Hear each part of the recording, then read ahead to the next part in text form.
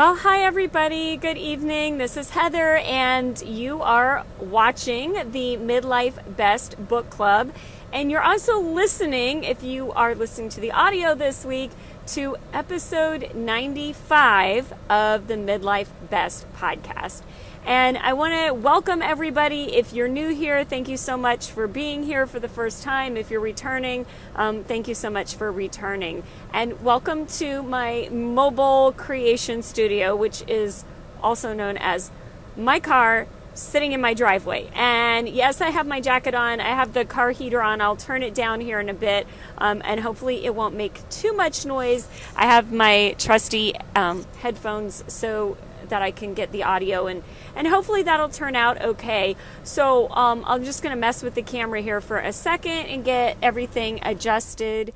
And there, I turned the heat down a little bit, so hopefully it won't be too distracting. It is 26 degrees, you guys, here in upstate New York. So winter is here. We got spoiled with about 65 to 70 degree weather last week, and they said this has happened a couple of times since the 1930s, but it's definitely not common where it gets that warm in January. But it was all a trick, because now winter is really here and it's really cold again. So anyway, that's to be expected, of course, because it is that time of year.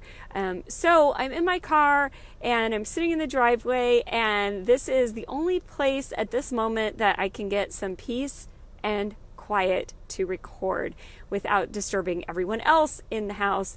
And if you remember last week, my dogs kept making unnecessary appearances with their barking. So I just thought, I'm going to come and I'm going to record tonight, because I do have good stuff with this book club and I love doing it. And so sometimes we work with what we have, and if nothing else, as a teacher and as a mom, these are the things that I practice what I preach, because we always have to just work with what we have. And certainly don't have any kind of recording studio or a place that's perfectly quiet and distraction free all the time. So I do want to say that through the podcast, I've been getting really good and somewhat unexpected results. This will be the audio for episode 95 of the Midlife Best podcast. I've been recording that for about a year and a half. It'll be 2 years this spring, late spring. And the interesting thing to me is that by doing the book clubs online, I didn't really expect that many people would also be listening on the podcast, because I thought, well, I'm using the same content when I do book club episodes. I do other episodes also for the podcast, but lately it's been all book club episodes. And I also put those on Facebook Live, and then I save those on Facebook on the Midlife Best Facebook page. And I also put them on YouTube. So I thought, well, I hope that I don't lose podcast listenership, because I have such a small audience anyway, but I would hate to lose them. But what I found is that really it's been a consistent listenership. So even though it is small, I'm super glad that people are listening, and I'm very grateful for that, and I thank you. And I was looking at my podcast statistics, and again, even though it's a very small audience, I am getting listeners from all over the place, even in other countries, and that's really exciting. And I don't know what it is that I might have to offer that people are not getting to hear other places. But in my own experience, especially this particular book, How to Win Friends and Influence People by Dale Carnegie, it is such a well-known book, but yet a book that I had not really ever studied. And I'd heard about it, and I'd bought copies of it in the past, and I bought the audio but never really listened to it. Partly, I think it just seemed like it was a big book, maybe intimidating. It is extremely content rich, and it's not something that you can casually flip through. It really does take an amount of study. And maybe for me, maybe I just had all these other things to read and I just kept putting it off. And so what I wonder, and I'd love your feedback, I don't know if this is true at all, but if it is true or not, post a comment or email me and let me know. Heather@midlifebest.com, by the way, for the email. But what I'm wondering is this. Are you, the audience, whether you're American or from another land, or whether you're listening on the podcast, are you in the same boat that it was a book that you've heard about and always wanted to read, you always meant to read it, it's always been recommended, and you just never did? And maybe this is a way to push you into being accountable and to actually doing the reading. So I'm wondering if that's why people are interested in it and listening, because I was worried that my podcast would kind of dwindle, and it hasn't. It's been consistent and people have been listening. So I'm really happy for that, and I'm wondering why that is, and I'm glad because it's been fun for me and it's been a good experience for me to do the book club. So what I'm going to try to do, I know the camera may not be perfectly steady as I almost dropped the camera. I have a car mount, but it's over here on the dash. You can't see it, but it just does not work for recording. I kind of need to have my camera in a certain place, so I'm holding it. So anyway, let me grab the book, and today's episode is not going to be too long because this reading was not too long. And I said that last week, that especially I've noticed in part 3 of the book, each chapter has been short and sweet, and really divided up into these little nice pieces. When we teach reading, we call that chunking the reading, into bite-sized chunks. But they could have been longer because all of this material, it really flows together. It really meshes well, and it's very congruent. So throughout part 3 of the book, I feel like everything has been it has been well connected, and so he does divide it into these small chapters, but really it's all connected thoughts, if that makes sense. These are all connected thoughts within. So to preview the part of chapter 3 that we're doing today, we're finishing chapter 3, and then we'll be moving into, part 3, we'll be moving into part 4. The chapters are 9, 10, 11, and 12. So last week, where we ended up was we had finished the first 8 chapters in part 3. And so 9, 10, 11, and 12 are all a pretty short amount of reading. And I want to remind you, I keep saying this every week, but if you are behind or you feel like you missed part of the book club and you're not caught up on your reading, that is fine, because this book is not a fiction book. You don't have to read it in order. It certainly works very well to read it in order, but if you're not and you need to jump in, totally fine. You have my permission, even though you don't need my permission, and that's fine. But I do recommend that you go through the whole book. So if you skip around, so be it. But chapter 9 in part 3 is what everybody wants. Chapter 10 is an appeal that everybody likes. Chapter 11 is the movies do it, TV does it, why don't you do it? And chapter 12, when nothing else works, try this. As a teacher, sometimes we feel like I'm doing everything and nothing's working. So definitely, I keep saying this book is so relevant to a teacher, to parents, to teachers, to bosses, supervisors. I mean, this book is so relevant to so many jobs and just different realms in life. But as a teacher, I'm saying, I wish I had read this when I went back to school for my teaching degree and got my teaching degree in midlife, because there is a lot that I can easily bring into my everyday teaching, and I can't say that I'm doing it, that I'm implementing things perfectly, but what I can say is it gives me a lot to think about in terms of how I handle different scenarios and different situations that come up on a day-to-day basis, including I will have to deal with a couple of my classes tomorrow because I was working today, but I was not in the classroom. I had other duties that I had to take care of that involved paperwork and testing kids and things of that nature. And so I wasn't in the classroom, and I did not hear very good feedback about behavior. And so I will need to address that tomorrow. And so I was thinking, as I was getting ready for tonight's book club and revisiting this content that I've listened to on audiobook a week or so ago, and I was thinking, all right, this is another test of this material. How am I going to incorporate some of this material in the way that I handle the classrooms tomorrow, regarding how the kids acted when I wasn't there. So chapter 9 is what everybody wants. And I really like a saying that he brings up in here, and I've heard it so many times in life, and I've said it myself: there but for the grace of God go I. And we all have to remember that it's so easy to be a backseat driver, a Monday morning quarterback. It's so easy to second guess everyone else and to think that maybe they made a bad decision, or they did things wrong, or we would do things better or differently. But the truth is that given the circumstances, given the same situation, a lot of times when we look at someone else and we really try to put ourselves in their shoes, we wouldn't make a better decision. We might not do anything differently.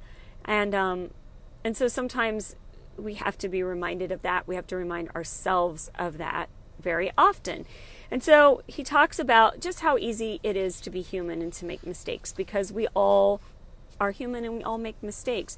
And what people really need in here is some sympathy, some kindness, and some gentleness.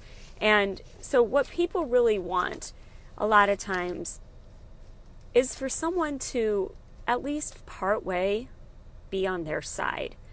And we certainly have to remember and remind our family, our loved ones, that we all are on the same team. We're playing on the same team. It's not about win-lose. It's not about taking sides, which we so naturally tend to do. And I think a lot of that is, it's probably just ingrained in us. It's probably just human nature to get defensive. But people need more than that, and we deserve to at least try to give each other extra consideration and extra respect. And so principle 9 is really to be sympathetic with the other person's ideas and desires. And he gives examples in here, as he always does. This book is full of real life examples. It is not philosophy. It is not just theory. It really is what he has tried himself or had other people try, and things that have worked. And so he gives examples, everyone from a famous opera singer to just dealing with people in a hotel, just so many things, talking about a piano teacher dealing with her student, and how instead of coming at people, it is much more effective to work with them and to be supportive and sympathetic. So that was chapter 9. Again, very short, but something that I think I have to figure out, how am I going to incorporate this into my classroom. Chapter 10 is called An Appeal That Everybody Likes. And yes, I'm looking down at my book. So if you're listening to this, you can't see that. You may be able to hear me flipping pages. But if you're watching, then yes, I know I'm looking down because that's where I have the book. And the way that I have my camera light that clips onto my camera, I can read the pages too. So the light shines kind of in all directions enough to where I can read. He talks about in this one, in winning people, this whole part of the book is about winning people to your way of thinking and how to do that respectfully. So principle 10, he talks about to appeal to the nobler motives, to appeal to the fact that people see themselves usually as very moral, ethical people. And most people believe, and rightfully so, I would say, most people believe that they're trying to do the right thing. And that when they don't do the right thing, that they have reasons for that. Not just excuses, but actual reasons. And so it makes me think of a lot of examples that he doesn't give in the book, but certainly our students. You know, if a child doesn't do what they're supposed to do, a lot of times they believe that they have a good reason. And adults do too. Now, I will say this as a teacher. We have had so many students and teachers sick the last week or two. It's been crazy. It really, truly has been crazy. We have had kids with fevers and sore throats and stomach aches and everything. The actual influenza, along with all kinds of other viruses, and just crazy. So we've constantly been, I'm going to move this a little bit. We've constantly been sending kids down to the health office, to the nurse, and sometimes they go home, someone comes to pick them up, sometimes they rest for a while, they come back to class, sometimes, you know, they're sent back and they're fine. There's just a lot. There's been a lot going on. But one thing that I have learned is that the children should not have their heads down on their tables or on their desks, right? They shouldn't. They need to be engaged in their classwork. They need to participate. And that's important. And if we have administrators come in the room and they see a couple of kids with their heads down not doing anything, that looks really bad, to be honest. But with that being said, administrators understand what's going on, and a lot of them are parents too, in addition to working in the schools. But all that to say, one thing I have learned is that instead of saying to the kid, first, pick your head up, pay attention, why aren't you working? Instead of that being the first response, a much better first response is to go over. And usually, even at this junior high level, and these kids are, a lot of them taller than me, but the way that our tables are and our desks are, I can kind of kneel down and be more eye level with them at the level that they sit at. So a lot of times I'll do that, and I'll put kind of my elbows on the desk, and I'll kind of get like this, you know, right there, and I'll say, what's going on? Or I'll tap the desk and say, hey, what's up? And I do that because I have learned that a lot of times something's going on with that kid. So as a teacher, sometimes we feel this pressure to push the kids, and we should push them to do their work. But a lot of times something's going on, and to be sympathetic and to ask them what's going on. A lot of times they'll say, I don't feel well. And I had a girl last week who's normally really talkative. In fact, normally she's too talkative in class, but she had her head down and was literally doing nothing. And she just, I don't feel good, my head hurts, didn't want to go to the nurse, but she ended up being absent for several days, and she was back today. And other students had told me that she had the flu. And so when I spoke to her today, she said, yeah, I was sick. I said, did you have a fever and everything? She's like, oh yeah. So my point in that is that everybody is human. And if we take that extra time and we go that extra mile, sometimes it doesn't pay off. Because sometimes the kid just doesn't want to do work, or, you know, the employee just wants to get by with something, or whatever that is. But this principle 10, so principle 9 was be sympathetic, and now principle 10 is appeal to nobler motives. So we do that also as teachers. And those are, again, people want to do the right thing, but they think they have reasons often for not doing the right thing. So sometimes what you can do is say to them, to a student, for example, well, don't you want your group to get a good grade on this project? Don't you want to help your teammates out? Or your mom's really going to be looking for an improvement on this report card. If you can get a high score on this project, it's really going to bring your grade up, and your mom's going to love that. And I'll be sure to email her and tell her that your project grade is going to bring up your average. It's those kinds of things. But he talks in here, and I really like this example, about John D. Rockefeller, and how the newspaper photographers wanted to take pictures of his children all the time. Now, with today's paparazzi, I can't even imagine what that would be like. And back then, I'm sure they still had a lot of manners. And so what he said to them, though, was not, stop taking pictures of my children, leave my children alone. What he said to them, which is, again, appealing to their higher motives, bringing them out of their excuses or their reasons for why they wanted to get these pictures of these children in the newspaper. But what he said is, you know how it is, boys. You've got children yourselves, some of you, and you know it's not good for youngsters to get too much publicity.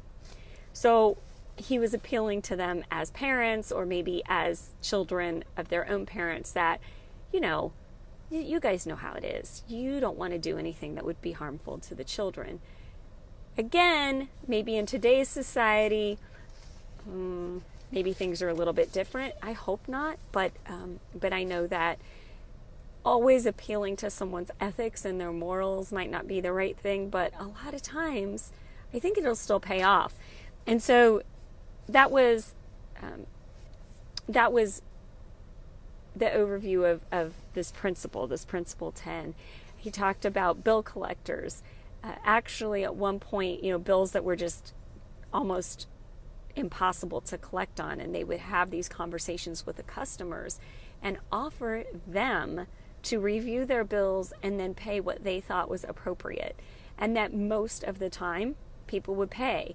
And sometimes they would pay kind of part of what they owed.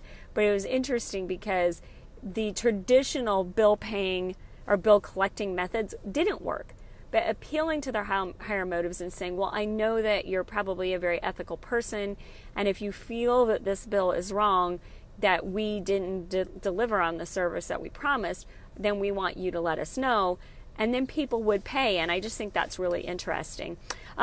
Chapter 11 is the movies do it, TV does it, and why don't you do it? And this part is about really selling it and dramatization. He gives examples again in business about how sometimes when we're trying to sell our point or our product or convince somebody of something, we don't do a good job because it's nothing new and it's nothing different. So whatever we say goes in one ear and out the other. And yes, that happens in teaching. Oh yes, and in parenting. So he talks about conveying facts in a new way, in an interesting way, in something that'll grab their attention. And now I already know there's some pushback as a teacher to this. And I'm right there with you. So if there's a teacher who watches this and says, hey, we shouldn't have to put on a circus and jump through hoops and have, flames and fireworks every single day just to teach basic information. Yes, I get that. I totally get that. And I understand it. I am not always going to put on a big show for students. But I will say this. If they understand why that information is going to pay off for them, then we'll get a lot more cooperation and participation. So recently we did some dissection of owl pellets. And if you don't know what owl pellets were, it went really well. The kids did a great job. But owl pellets are actually, after the owl eats whatever it's going to eat, and they will eat other small birds, they will eat rodents, they will eat insects, all kinds of things. The owl does not chew, they don't have teeth, so they will eat and digest as much as they can, but then they will spit back out these owl pellets, and that is the fur, bones, whatever is left over from what the owl has eaten. And it's actually super interesting to dissect. So when we have students do this, we have them pick out all they can find and then match up to a chart and try to figure out what did the owl eat. So it's some detective work.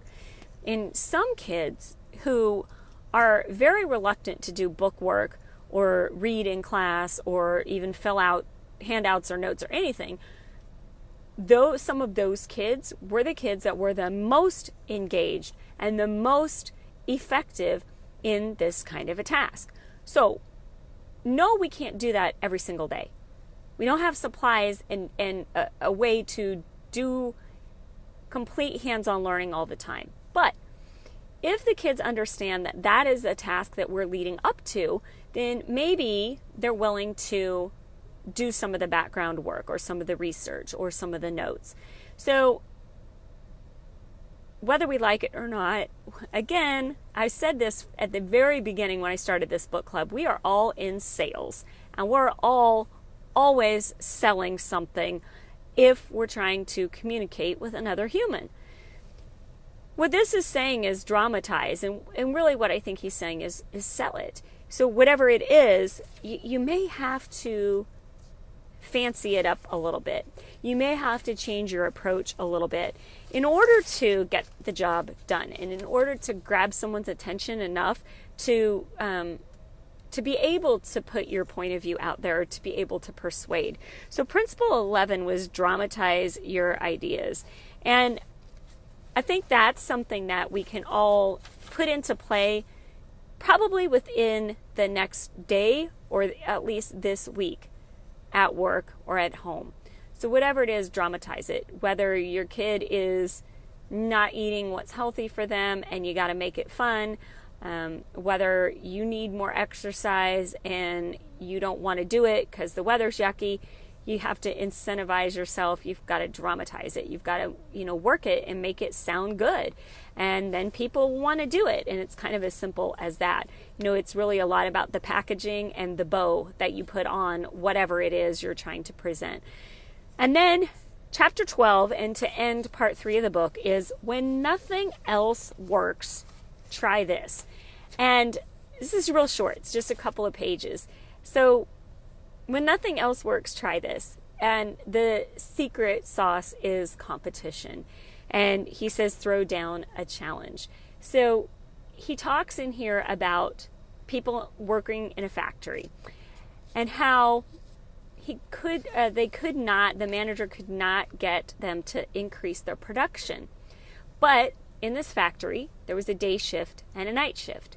And so it was one of those things that the only trick, instead of asking them or begging them or saying, hey, you guys need to increase production, the only trick was to kind of not pit them against each other. I don't want to say it that way, but to definitely have it become a competition. And so I'll just tell you a little. I'm just going to look into the book. It was Charles Schwab, and it was a mill, they're saying. But so the way that they did it, Schwab asked the manager for a piece of chalk, and then asked how many, it says heats. I don't really know what that means, but so how many did they do in that shift? And he took the chalk and he just wrote the number on the floor. Nothing else. Didn't say anything to the workers, just wrote the number. So it was 6, wrote the number 6 on the floor. And when the next shift came in, they see this big number written in chalk on the floor, and they asked what that was about. And once they understood what it was about, they wanted to do better. And over days, what happened was production went up because the shifts were competing against each other. Now, it doesn't sound like there were any prizes or necessarily incentives for doing that other than bragging rights. But it's interesting to me that we do tend to have a competitive nature, and that sometimes it will work. Now, I'll tell you, I'm caught on the microphone there. I'll say in the classroom that, that sometimes I think there's a place for a competition, but I'm going to get a drink of water here. I think there's a place for competition, but I think in a classroom, we have to be really careful about that. We don't want kids feeling like they're losing in their education.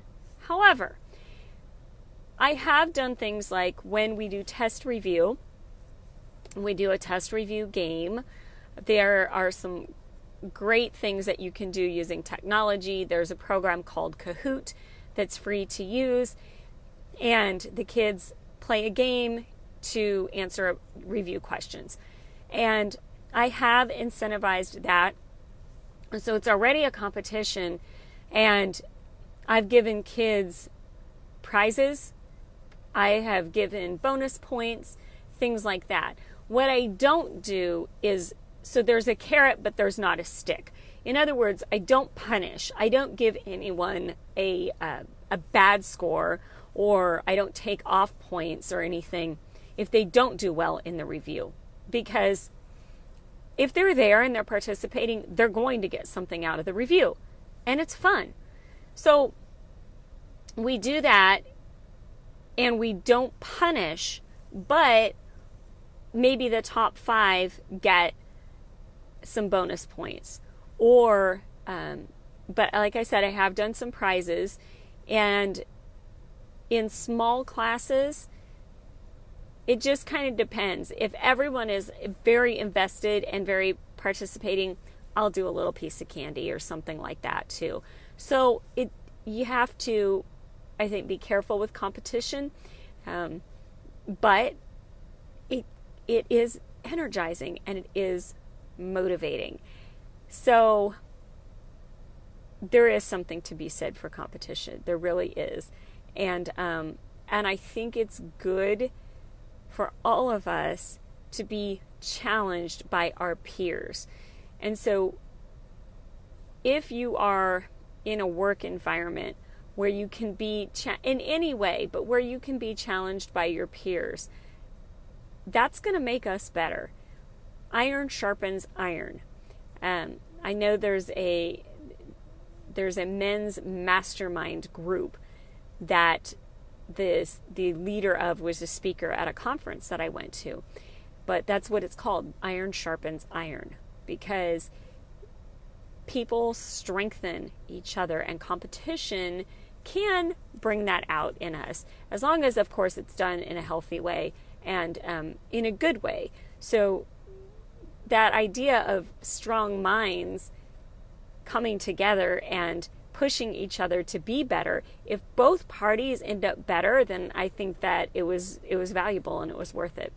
So that is the wrap up of part 3. So again, chapter 9 is what everybody wants. Chapter 10 is an appeal that everybody likes. Chapter 11, the movies do it, TV does it, why don't you do it? And chapter 12, when nothing else works, try this. So it's all about respect. It's all about listening to the other person and having some sympathy. It's all about selling it and making it fresh and dramatic so that your communication makes its point, makes its mark. And it's also about maybe throwing in a little bit of competition to get people, and this whole thing in part 3 is how to win people to your way of thinking. So very good, very rich content from the book this week. Now, where we're going next week is we're going to start with part 4. Part 4 is different. Part 4 is all about leadership. So it's called Be a Leader, How to Change People Without Giving Offense or Arousing Resentment. So it's really about leadership, and certainly applicable to jobs even if you are not the boss, because you can be a leader without having employees, without being the boss of other people.